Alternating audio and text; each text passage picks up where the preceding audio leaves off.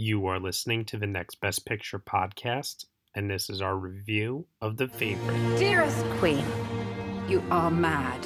Giving me a palace. It is a monstrous extravagance. Mrs. Morley, we are at war.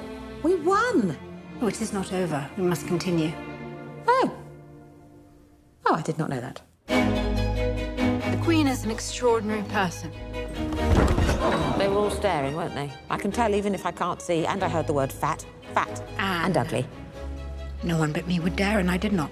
She's been stalked by tragedy. Everyone leaves me. Dies.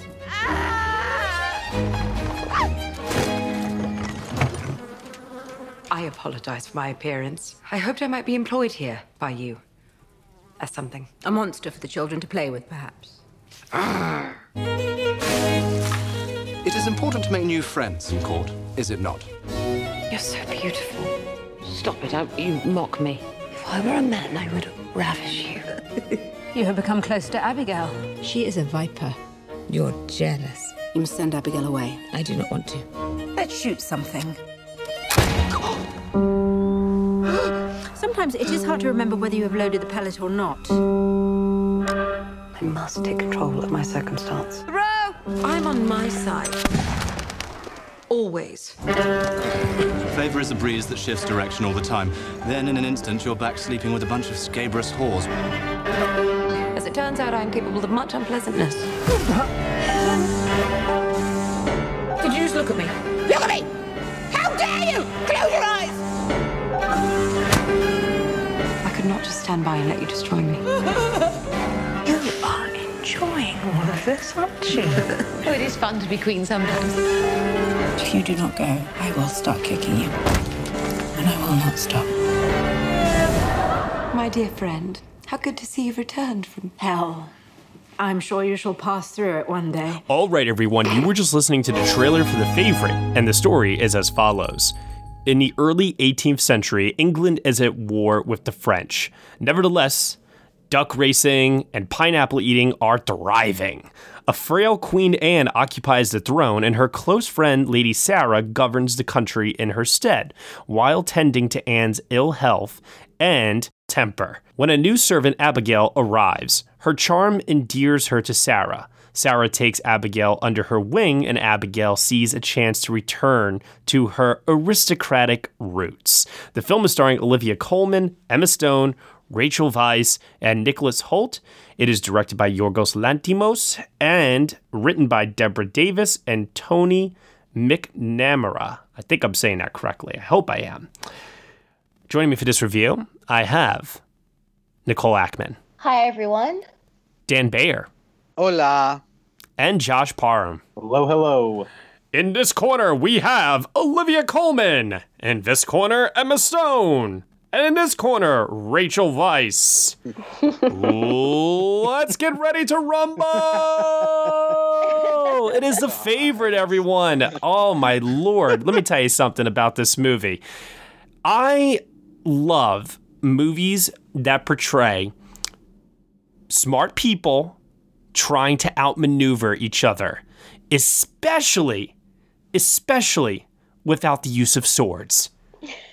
I love backdoor scheming, plotting, backstabbing. I love it. It's part of the reason why I really much enjoyed House of Cards and Game of Thrones. It's also part of the reason why I enjoyed another movie, which we will review at another day, called Mary, Queen of Scots.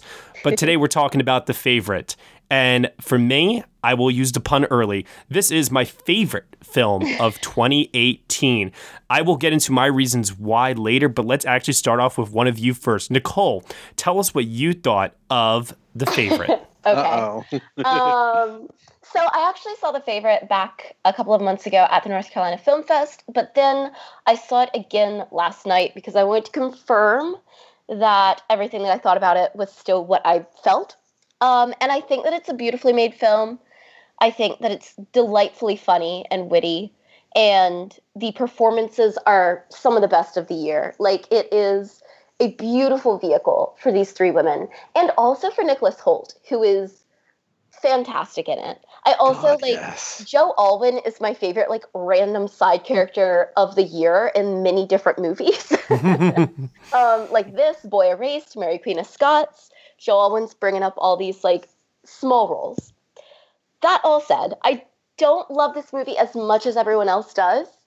For one thing, I will admit, like, it's just a bit on the vulgar side for my taste, and like that is the me thing. I do think that in some ways the trailer sets it up to be more of like a typical costume drama than it is. I also have some issues with the way that Queen Anne is portrayed, but I can get into that later. Well, I want to also say, too, for the record, that while this film may not be written by Yorgos Lanthimos, like his other films were The Lobster, Dogtooth, The Killing of a Sacred Deer, which has, in the last couple of years, firmly cemented his reputation in many ways as that kind of a dark, vulgar, eccentric, whatever you want to label him as, unique filmmaker. And Alps. Don't forget Alps. Everyone else. I did not forget Alps. I just didn't want to list everything.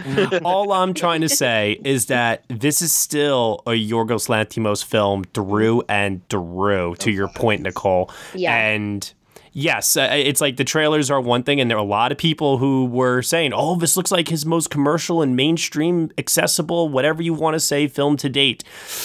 No, it's still a Yorgos Lanthimos film in many ways. And so let's see how that worked for Josh Parham. Josh Parham, what did you think of The Favorite? Well, I agree with you that this is a slightly more accessible version of a Yorgos Lanthimos movie, but it is definitely a movie that conforms to his particular style. But I still really enjoyed it. I think that it is one of my favorite movies of the year. This ensemble is incredible. It is probably my pick for the best ensemble of actors for the year. Every one of these performances is just incredible. I loved every member of this ensemble. And the story that is around these women and, you know, fighting for favor for each other and navigating kind of their own social class and getting into gender and sexuality. I just found that to be so fascinating in this story that has this kind of traditional costume drama kind of setting to it. But I found it to be a lot more interesting than those movies tend to be. So I really enjoyed the movie. I think it's an incredible piece of filmmaking and definitely one of the best of the year. Dan Bayer. This is also one of my favorites of the year. It is currently neck and neck with Suspiria as my top 2 of the year. I can't decide, and don't make me, but which one I prefer. But I was very much on this film's wavelength. I mean, it took me about 2 minutes for me to realize that it was going to be one of my favorite films of the year. And sure enough, it just kept that going throughout the whole thing. I was quite enamored of large parts of this movie, most specifically Emma Stone. She has never been this good. Yes. In anything. And it is a movie that asks so much of her, and I'm still trying to figure out if the role as written catered to her strengths or if she just bent it to meet her strengths. She's such perfect casting, and she works so well in this Lanthimos world. And she's working with Olivia Colman and Rachel Weisz, who have both worked with Lanthimos before, and get his style. And oh God, she's fantastic. I love the little things that Lanthimos does to throw you off kilter. The fisheye lenses in the cinematography, the strange editing choices, the soundtrack. God, the score in this is it's one of my favorite scores of the year. And I love that you said soundtrack, by the way, because it is not an original score. Mm-hmm. Which I have had to correct a lot of people on. I was not sure if it was an original score, actually, because there were parts of it that sounded like it could have been, but then other parts that sounded like they were pre-existing. But yeah, okay, good to know. But yeah, so then they used those pieces of music brilliantly, and my one issue with it, and this is something that Nicole and I talked about after we saw the movie yesterday, is that I think it drags in the last act.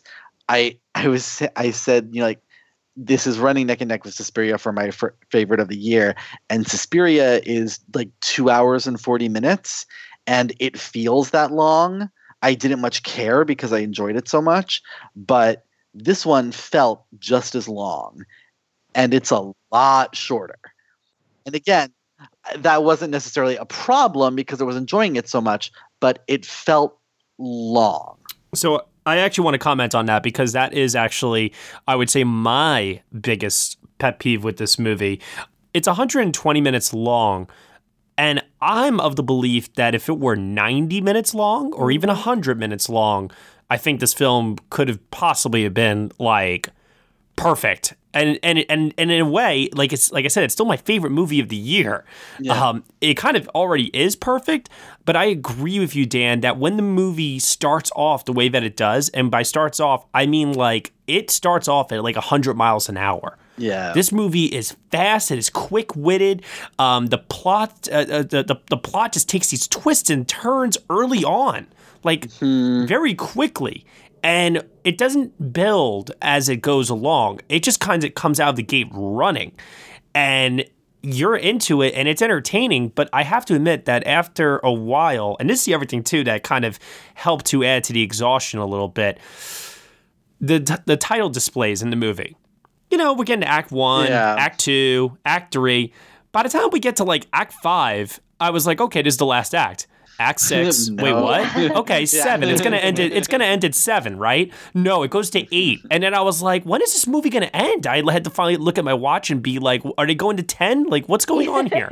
And I was starting to get a little confused with just the overall pacing of it all. And yeah, I have to admit, I started to question it by the end. Yeah, I think that's the key. The pacing in the last third completely slacks. And I think it's because in the third act, after a certain character gets pushed to the side a bit, I think that's when it started to feel long and bloated. Yeah. I think because it loses focus a bit. I felt that after that, what it did was make the same narrative point again and again and again. And it until the final shot. Which is stunning. It's my favorite shot, I think, of the year. Oh my God, that dissolve. It just... It's so... just even thinking about it.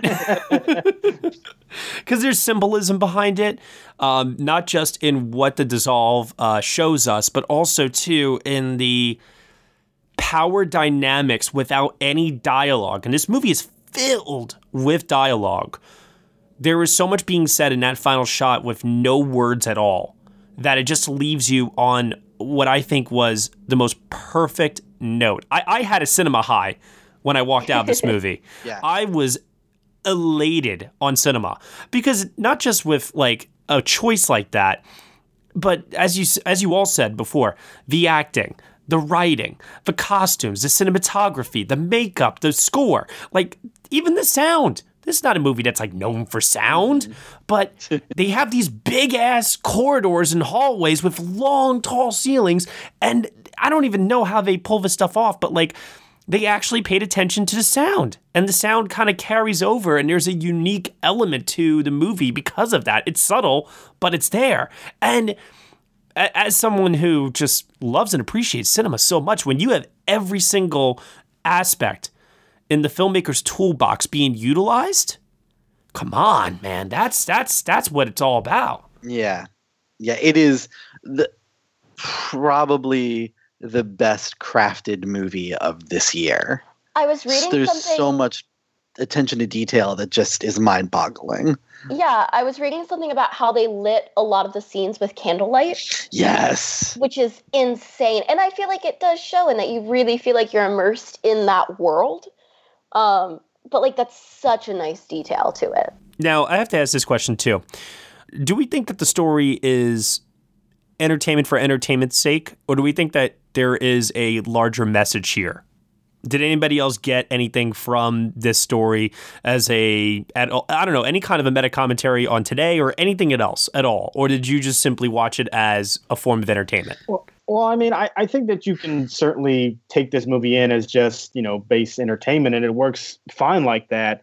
But I think what is also very interesting about this movie is that it presents a story of these three characters and kind of dealing with class and gender. And I think that is what gives it kind of an interesting tint to it, seeing how women at this time have to vie for power with each other in very different ways than men have to. And I think if you especially kind of look at the way that, the two people are sort of vying for the queen's favor, and then contrast it with somebody like Nicholas Hoult, who is, always on the sidelines, but is trying to work his similar dealings, but doesn't have the same kind of influence and has to resort to different tactics. I find that to be a very interesting contrast as well. So I think all of those are themes that the movie's playing with that are very interesting to look at.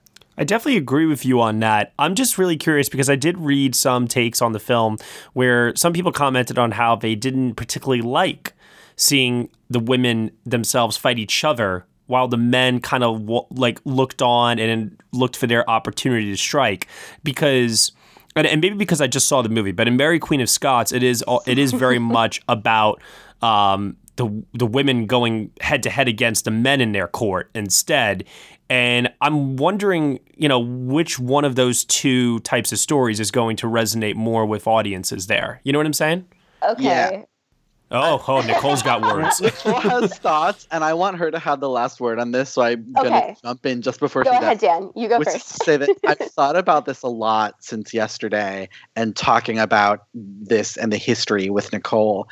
And I think that one of the things that I like about this is that in this film, the women are presented as very intelligent. Yeah. And they don't always use that intelligence for, quote unquote, the greater good, but they're intelligent ones. And the men are largely not idiots, but silly. Yeah, I would say Nicholas Hoult is really the only one that shows any kind of level of intelligence, probably. Yeah. Well, and Sarah's husband. And Sarah's husband. Oh, yeah, sure. Yeah. Who is the amazing Mark Yes. But even he, there's that whole scene when they're just pelting the other guy with oranges, and it is the height of frivolity in the whole movie. Such a bizarre moment. It's so bizarre, and one of those distinctly Lanthimosian scenes that also, I just anyone loved. think that guy looked kind of like James Corden? I had that thought. I did have that thought. Only after when I saw people pointing that out. Yeah. Oh my God. Yeah. Oh, that's incredible. Yeah. But that's all I have to say about the situation, and I'm going to leave it to Nicole. Okay, so obviously I have some thoughts on this. I studied history, in particular women's history, in college, and Queen Anne is actually a favorite subject of mine. I think she's fascinating. I've been actually to several places that they filmed this movie. And I feel that while Sarah Churchill was portrayed very close to everything I've read of the real Sarah Churchill, I disagree with how they portrayed Anne in this movie, largely because I think in a lot of ways they set her up as seeming incompetent and unable to rule without ever addressing the fact that she was born so far down, the line of succession that she never received any sort of training in how to be a monarch. She only ends up queen through a coup and then her sister dying childless, and there basically being nobody else. And so she comes into this life. She's already had these really difficult physical circumstances. Her husband, who she was incredibly close with, has passed away. And she is really at, a low point because she was never meant to be in this spot. And I feel, for me, I would like the film a lot more if it had kind of addressed that, because it could have been done so easily, a comment from Sarah at some point. to address the fact that, like, she's incompetent, not because she's not a good monarch, but because she was never trained to be a monarch in any way, shape, or form in the way that a man of the time who became king would have been. That's like my main issue with it. I've got a lot of issues with like weird stuff that they did that I don't understand. Like why they didn't include the fact that Mr. Harley, Nicholas Holt's character, was also Abigail's cousin. I think that's like a much more compelling story if you include that fact. But like my main thing, I guess, is that I feel like it's kind of unfair to portray Anne in this way without giving kind of her, more of her backstory as to why she was the woman that she was, just because we have so few female leaders to look to in the past. Which is, I listen, I can't because I don't know the history like you do, even though you just said it very, very well. Thank you. I can't understand that criticism personally. Well, I understand it. I can't agree with it though, because it's, it's just something that I don't get when I watch the movie because like, you're right. The information is not presented. So unless if you know it, you can't take issue with it. Does that make sense? Like Yeah. My issue too is like, as a feminist, like I hate to pull that out, but like, it's hard to see that kind of agency taken from her that I feel like you see throughout the film whenever she's one of the few female monarchs that we have. And when this film is going to be a lot of people's only ever exposure to her. Like, as you said, you're a well-educated guy, but you don't really know anything about Queen Anne. And that's true of most people. And so it's one thing, if Queen Elizabeth I is portrayed unfairly in a film, if they dumb her down, let's say, people are going to know. People have that background for the most part. Whereas I feel people are going to come away thinking that that's all that there was to her. And I feel like for me, it feels kind of along the same lines of like the issues with Bohemian Rhapsody and kind of writing out Freddie Mercury's, sexuality. And you know what? That's a very good comparison because that's something that's a little bit more well known because it's more recent.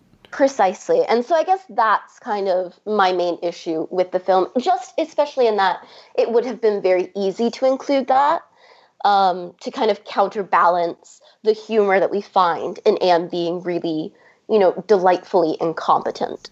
Well, let me ask you this question at least. What do you think of Olivia Colman and her performance? Oh, first of all, like, coming from the theater world, everyone loves Olivia Colman. She is a delightful woman. I saw her give a speech live last year when she was accepting an award, and she is just brilliant. Like, I don't think the woman could do anything wrong. And so I do think it's a gorgeous portrayal, and I think that she manages to find so much humanity in the role. So, like, my issues with the portrayal of Queen Anne have absolutely nothing to do with her. It has to do more with the writing.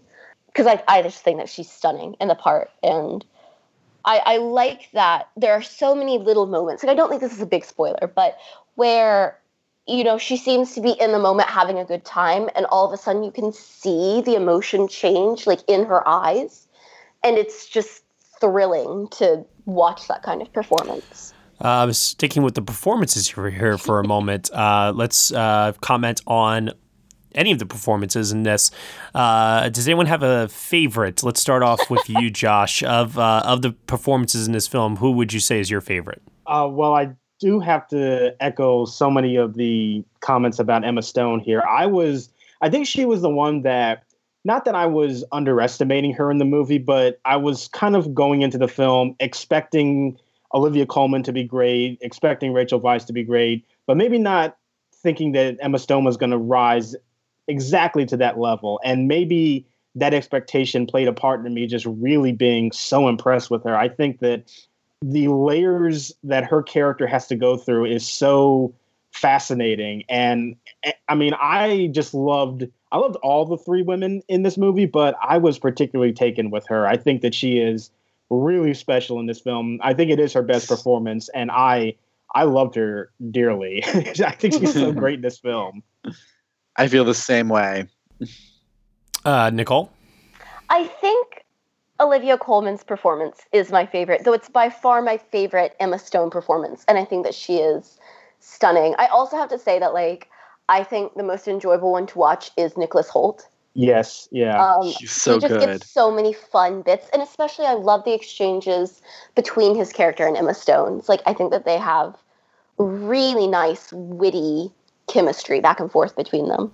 Yeah. Oh, they're so phenomenal, the way they play off each other. And I would just like, to kind of just mention something about Nicholas Hoult, and that he, to me, has always been like the poster child for the young, attractive guy who's very bland as a leading role actor, but you stick him with a character kind of supporting role, he just shines so well. And I think this is another example where he's not in the spotlight, he's off to the sidelines, but he adds so much to the ensemble and just lives in that role just beautifully. And I just wish that more people would give him roles like this, because when he's in the spotlight, I don't really find him that interesting as a leading man. But when he's just basically working as a character actor, he's so much fun and enjoyable and entertaining to watch. And these are the types of performances that I think he excels at. And he's great in this movie, too. Yeah, I think it's his best performance I think I've seen him give. And a lot of people have been saying to me, what, better than Mad Max Fury Road? Yes. Yeah. I'm like, yes. And he's great in Mad Max, too, but this is his best performance. Yeah, absolutely. I don't think it's Rachel Weisz's best performance, personally. No. But, I'm not saying that as a knock. I think she is phenomenal in this and worthy of any awards recognition, along with the other two who I think everyone else is kind of giving their awards recognition to more so. But I mean, I'm all for putting Emma Stone and Rachel Weisz together in the supporting category. I feel like you can't have one without the other. It just doesn't make sense to me otherwise. I have to also echo everything that's been said about Emma Stone. It's my favorite Emma Stone performance I think I've ever seen her give. I think she is the best in show here. And as far as Coleman goes, it's so... this is where I want to use this opportunity actually to just talk about the lead supporting thing really quick. When I walked out of this movie, I was on the record of saying to everyone that if it were up to me, I would have personally have done all three of them in supporting. However, I know that doesn't make sense from a strategic standpoint if you're trying to get Academy Award recognition, but I look at this as an ensemble film the same way I would like a large ensemble movie, like Magnolia, for example. But it's a small ensemble film, but I still treat it the same way. The screen time is very, very similar between all three of the ladies here. The only thing I would argue is that I do believe more of the story is told from Emma Stone's point of view. She has the most screen time, and she is the title of the movie, in my opinion. She is the favorite. So, if that's all true, I would argue that Stone is lead and the other two are supporting if I were to be strategic about it. Yeah, I would say, I think it's a 3 lead movie. I think the 3 of them share leading duties equally. It is about the 3 of them to the extent, if you have to pick one. But wait, but when you have an ensemble film, though, like a large ensemble film, they don't put them all in lead. They all put them in supporting. True. And that's what I'm saying. If you're going for strategy, fine, put them on supporting. And if you have to say that one is more of a lead than the other two, then it's Emma Stone. That said, I don't begrudge Olivia Colman sticking up for herself and her career and saying, not at all. This is where I want to be campaigned because I believe I'm a leading actress, and going forward I want to be seen as leading actress. Although she's going to be taking over The Crown. Yeah, I mean, this is a strategic move for her career, and it's very smart on her part. Although the thing is, I know that initially the Oscars, the division between lead and supporting meant that. I don't think that division is so much there anymore because so many leading actresses have been nominated and won in supporting. Yeah, that's true too. I think that's a bit of an antiquated way of thinking. It also, and this may be completely unfounded, but it also strikes me as something of a British way of thinking. Interesting. For reasons that I can't quite express, but just seems like, I don't know.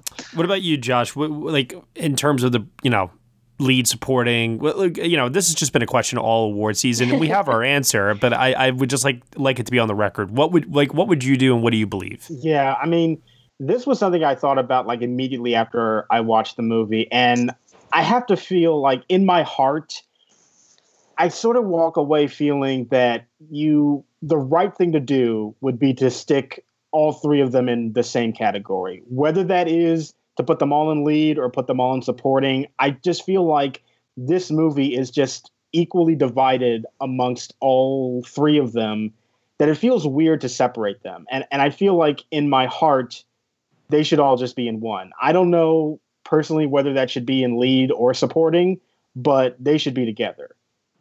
If I'm forced to pick one to separate, I do agree with the notion that Emma Stone feels the most like a lead character because she is the one that has kind of a journey. She's got an actual like destination to her story, and I think that sense of propulsion makes you feel like she's the anchor to the film a little bit more. Yeah, that's my thought. But it's it's a very fine line. Like it's an argument that you can make, but it's not one that I firmly believe in, because there are times when I think the narrative switches from her to Olivia Colman and Rachel Weisz, and they are given as much time as her. So, gun to my head, I would say Emma Stone is the lead, but it's not one that I really believe in. I think they're all equal in kind of their representation in this story. It's really splitting hairs to pick one as the lead. Yeah, and I can understand why they took so long in figuring this out, because it is not an easy decision. No, not at all. Yeah. Nicole? For me, I feel like if you're looking straight at the performances, it definitely seems like they all belong in the same category. But once you look at the narrative, for me, it's very clear that Emma Stone is the lead, because it can't be a movie about Queen Anne, because why would it start and end with Abigail? Does that make sense? Oh no, it totally does. Like, the relationship between Anne and Sarah has gone on for decades before the beginning of this movie. So it feels to me that the movie is completely driven by the character of Abigail Hill, or Abigail Masham, whatever you want to call her. And so that, for me, is the only thing that really bumps Emma Stone into the lead in, my heart. It's just because she's so clearly the narrative. I think Dan said something last night about, Queen Anne is the central figure of the film, but Abigail is the lead, which makes sense. It does very much revolve around Olivia Colman, but that doesn't necessarily mean that she's the one driving the story. Sure. No, that makes a lot of sense. And it's kind of cruel, too, in a way, because I feel like if Olivia Colman had gone supporting, I would very easily say that she would be the winner. Yeah. And if Emma Stone had not won that Oscar for La La Land, I would be saying that Emma Stone would be winning for this personally. Yeah.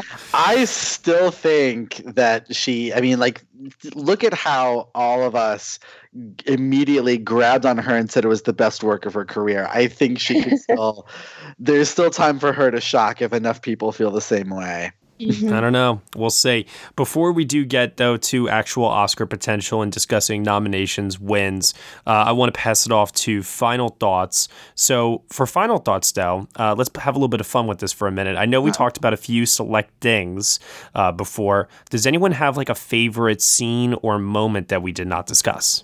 I love the dance scene between Joe Alwyn and Rachel Weisz. The very satiric. Oh my god! Oh my god! Because it starts out looking very much like a court dance, and you're kind of like, all right, and then all of a sudden they just pull these moves out, and it looks like close enough to court dance of that time that it's just, I was in stitches laughing. I do love that scene. I was actually going to say, though, that I love the dance scene between Emma Stone and Olivia Colman, and with the crutches and how they're creating their own dance. And also, we haven't talked about the bunny rabbits at all. I take it back. My favorite performance. Favorite part of the Sorry, Emma. The bunnies are everything. The bunnies are the lead. Yeah, there you go. The bunnies are the lead of the story. Got the last shot of the movie. The duck is it a duck or a goose? It's the supporting. Ducks. Yeah, the ducks. Yeah. Yeah. Oh, for the record, the ducks. That's my favorite scene. I thought that was the most ridiculous yet best example that could be shown of these aristocrats just trying to entertain themselves and what fools they are. And I just love the way it's filmed. And it was just such a WTF moment for me that I just took so much gleeful joy in it. Yeah, it's pretty perfect. Oh god, there's so many great scenes in this movie, and it's been about a month since I've seen it, so I'm sure there's a ton of great scenes that I'm just not immediately remembering right now. But the one that comes to mind that I just remember, just feeling like it was very well done. I don't want to give too much away, but it involves a kind of like after a marriage and kind of a yeah, so you guys know. I do remember this. And just the look of determination on characters' faces and the plotting that was happening in that moment and the multitasking that was going on. I just found so, like, that to me was very Lanthimos, but also, I don't know, was also broad enough that I think a regular kind of normal quote unquote audience could kind of get into that too. And I just found that to be so absurd, but incredibly funny. Okay. So now, grade out of 10. Josh Parham. So I did really like this movie. I do agree, though, that there are some pacing issues at the very end. I think this movie does sort of hit a wall at the point where we have discussed where certain characters kind of get pushed to the side. And I do think the momentum loses a little steam at that point, and that is something that does kind of take away from the film a bit. Even though it does end on a really brilliant final shot, it does chug along a little bit to get to that point. So for that, it isn't completely perfect for me, but at the same time, it is super enjoyable. Like I said, all these performances are great, and I would give it a 9 out of 10. Dan Baer. I'm in the same boat as Josh. It is a solid 9 out of 10 for me. Like I said, it's pretty much my favorite movie of the year.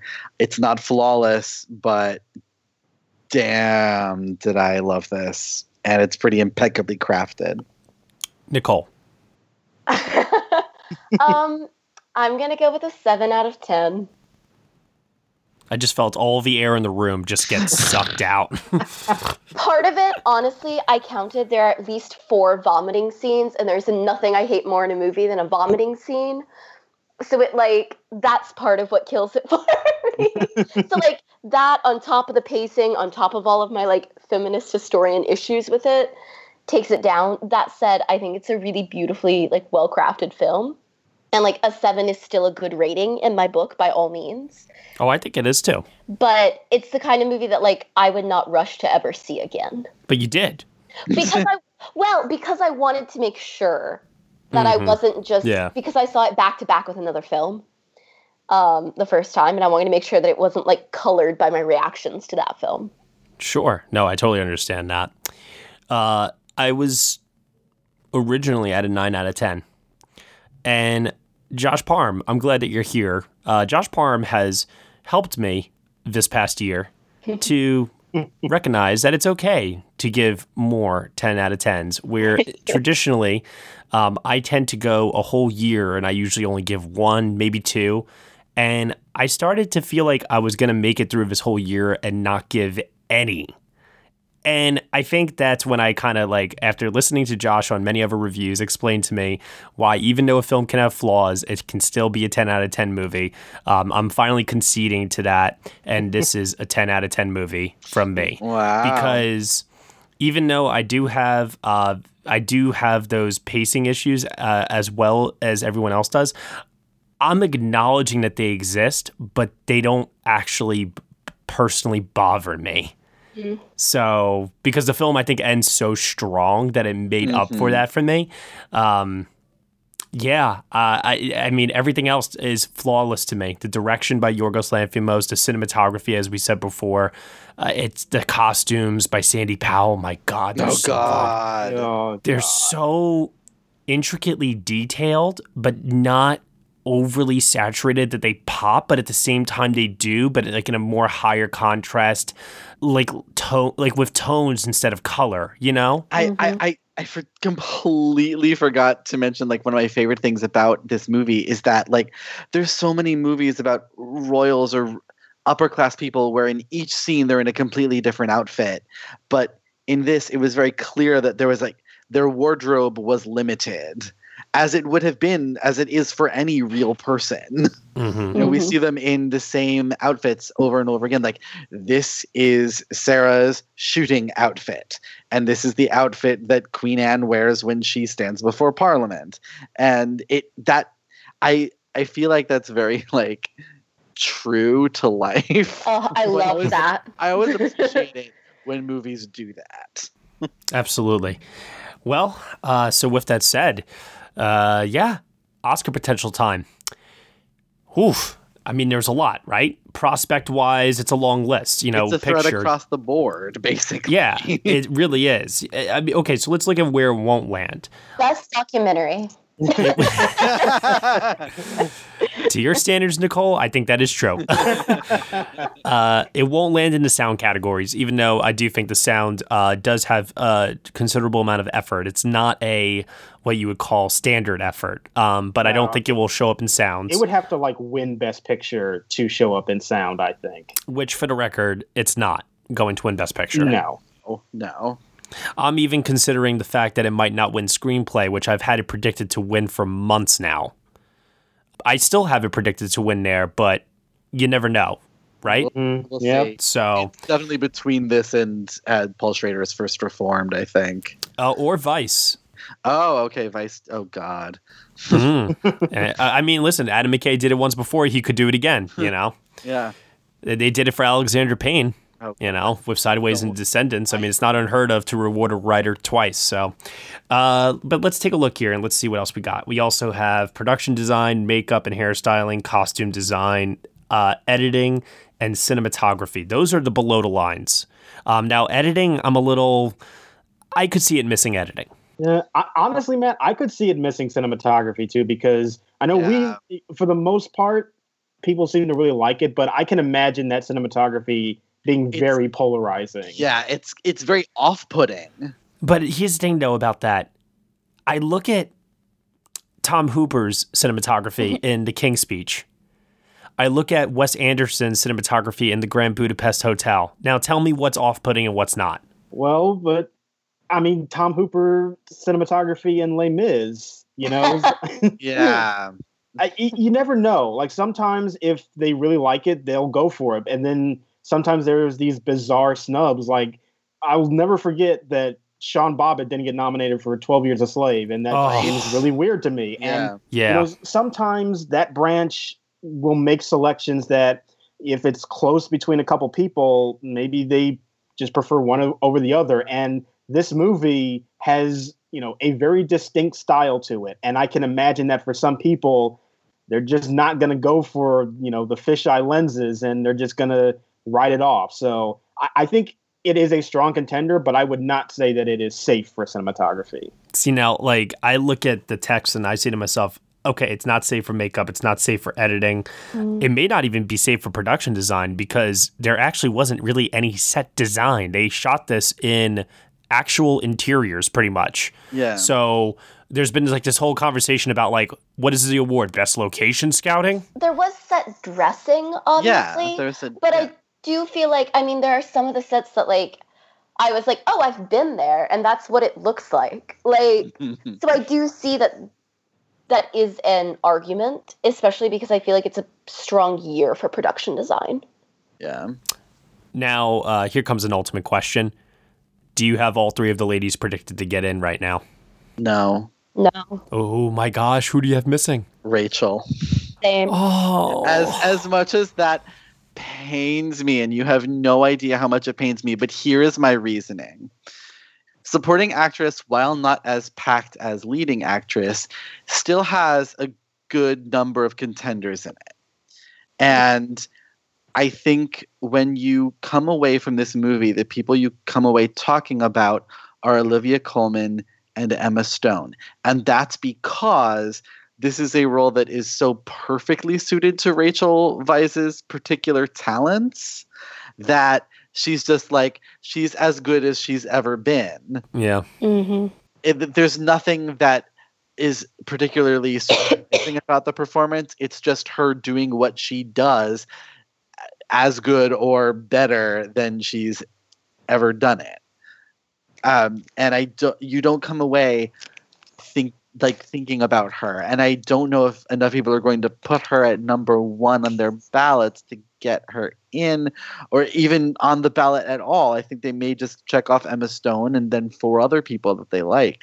I pray to God that I'm wrong, because Lord knows she deserves another Oscar nomination, and she's absolutely fantastic in this. But right now I have her missing. I have them both predicted until the guilds say otherwise. I want to see how many of the guilds go for both of them. You know, if we start seeing both, and here's going to be the test, right? The test is going to be if they both show up at Critics' Choice, if they both show up at SAG, if they both show up at BAFTA, I think you have to say it's going to happen at that point. But if there is a crack somewhere, then yeah, Dan, I have to admit she's the first one to go, I think. Yeah.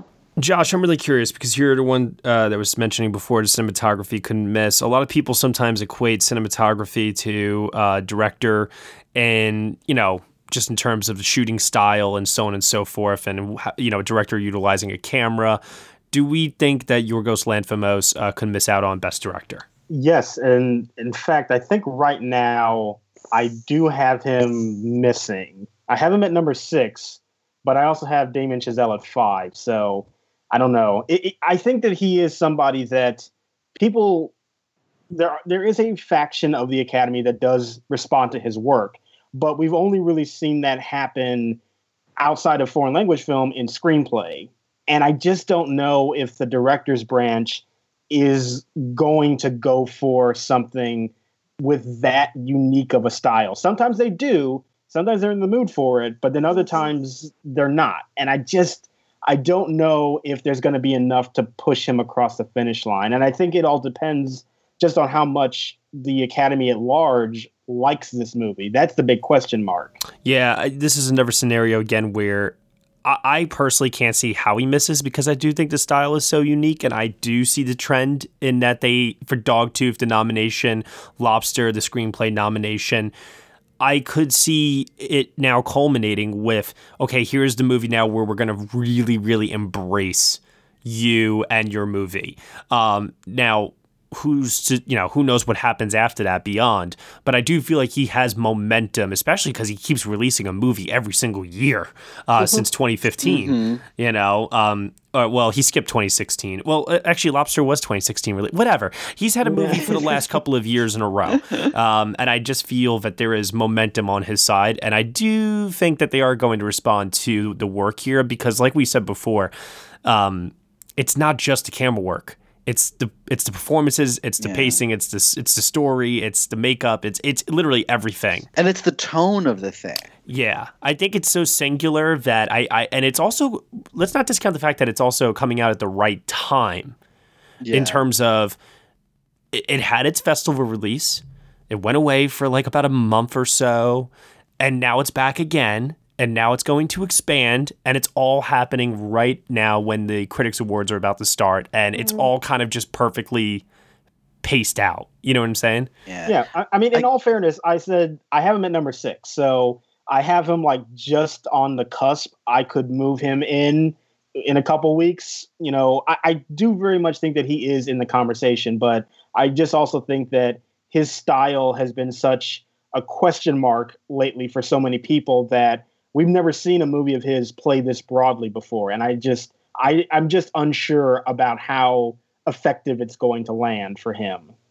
I got a question though about that, because like this is probably going to be, if not the most nominated film at the Oscars, then one of them. One of them. It's going to have one of the 2 or 3 highest nomination tallies.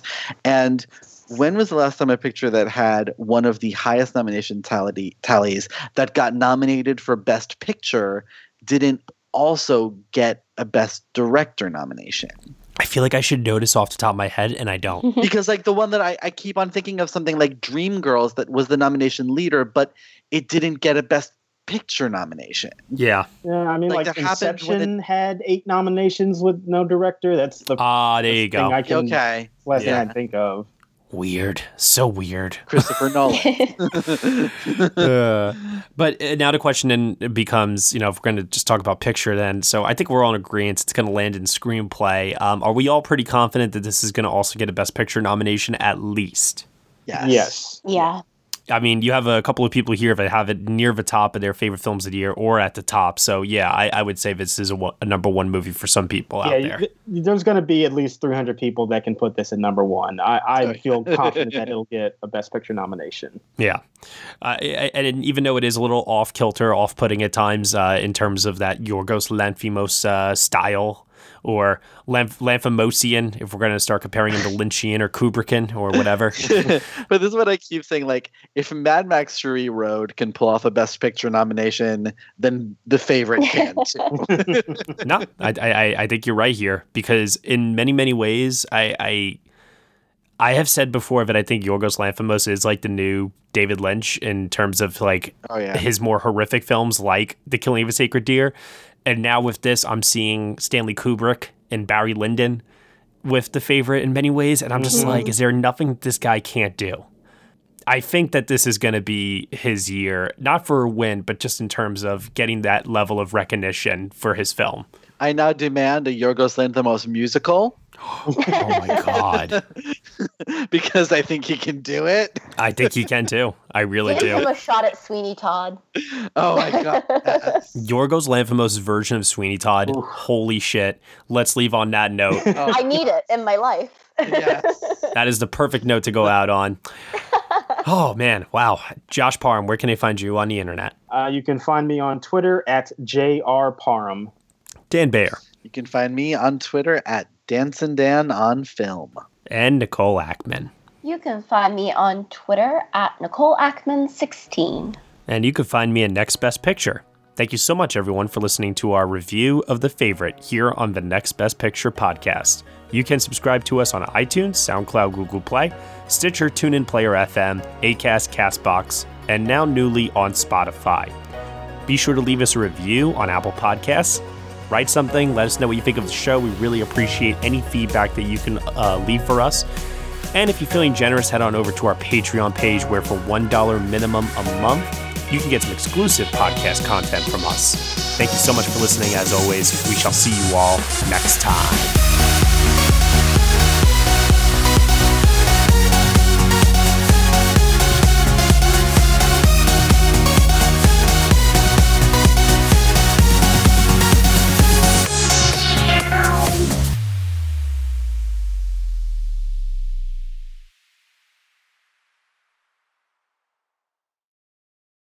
This is Krista Makes, guitarist and vocalist for Less Than Jake, and host of Krista Makes a Podcast, a songwriting podcast where every week I'm joined by an amazing guest to break down the writing, recording, and release of one iconic song from their career. In our giant evergreen back catalog of episodes, we've had rock legends such as Dee Snider and Huey Lewis, punk rock favorites like Mark Hoppus, Fat Mike, and Brett Gurewitz, and up-and-coming artists of today such as Liz Stokes of the Beths and Genesis Owusu. We've had guests from all genres and styles of music, and I guarantee that if you peruse our back catalog, you'll see several episodes that'll make you say, man, I gotta hear that. Whether you're a fan of music or a creator of music yourself, you'll take away a whole new appreciation for the songs you know and love. Krista Makes a Podcast is available for free on all the places you could possibly listen to podcasts, and new episodes come out every Monday.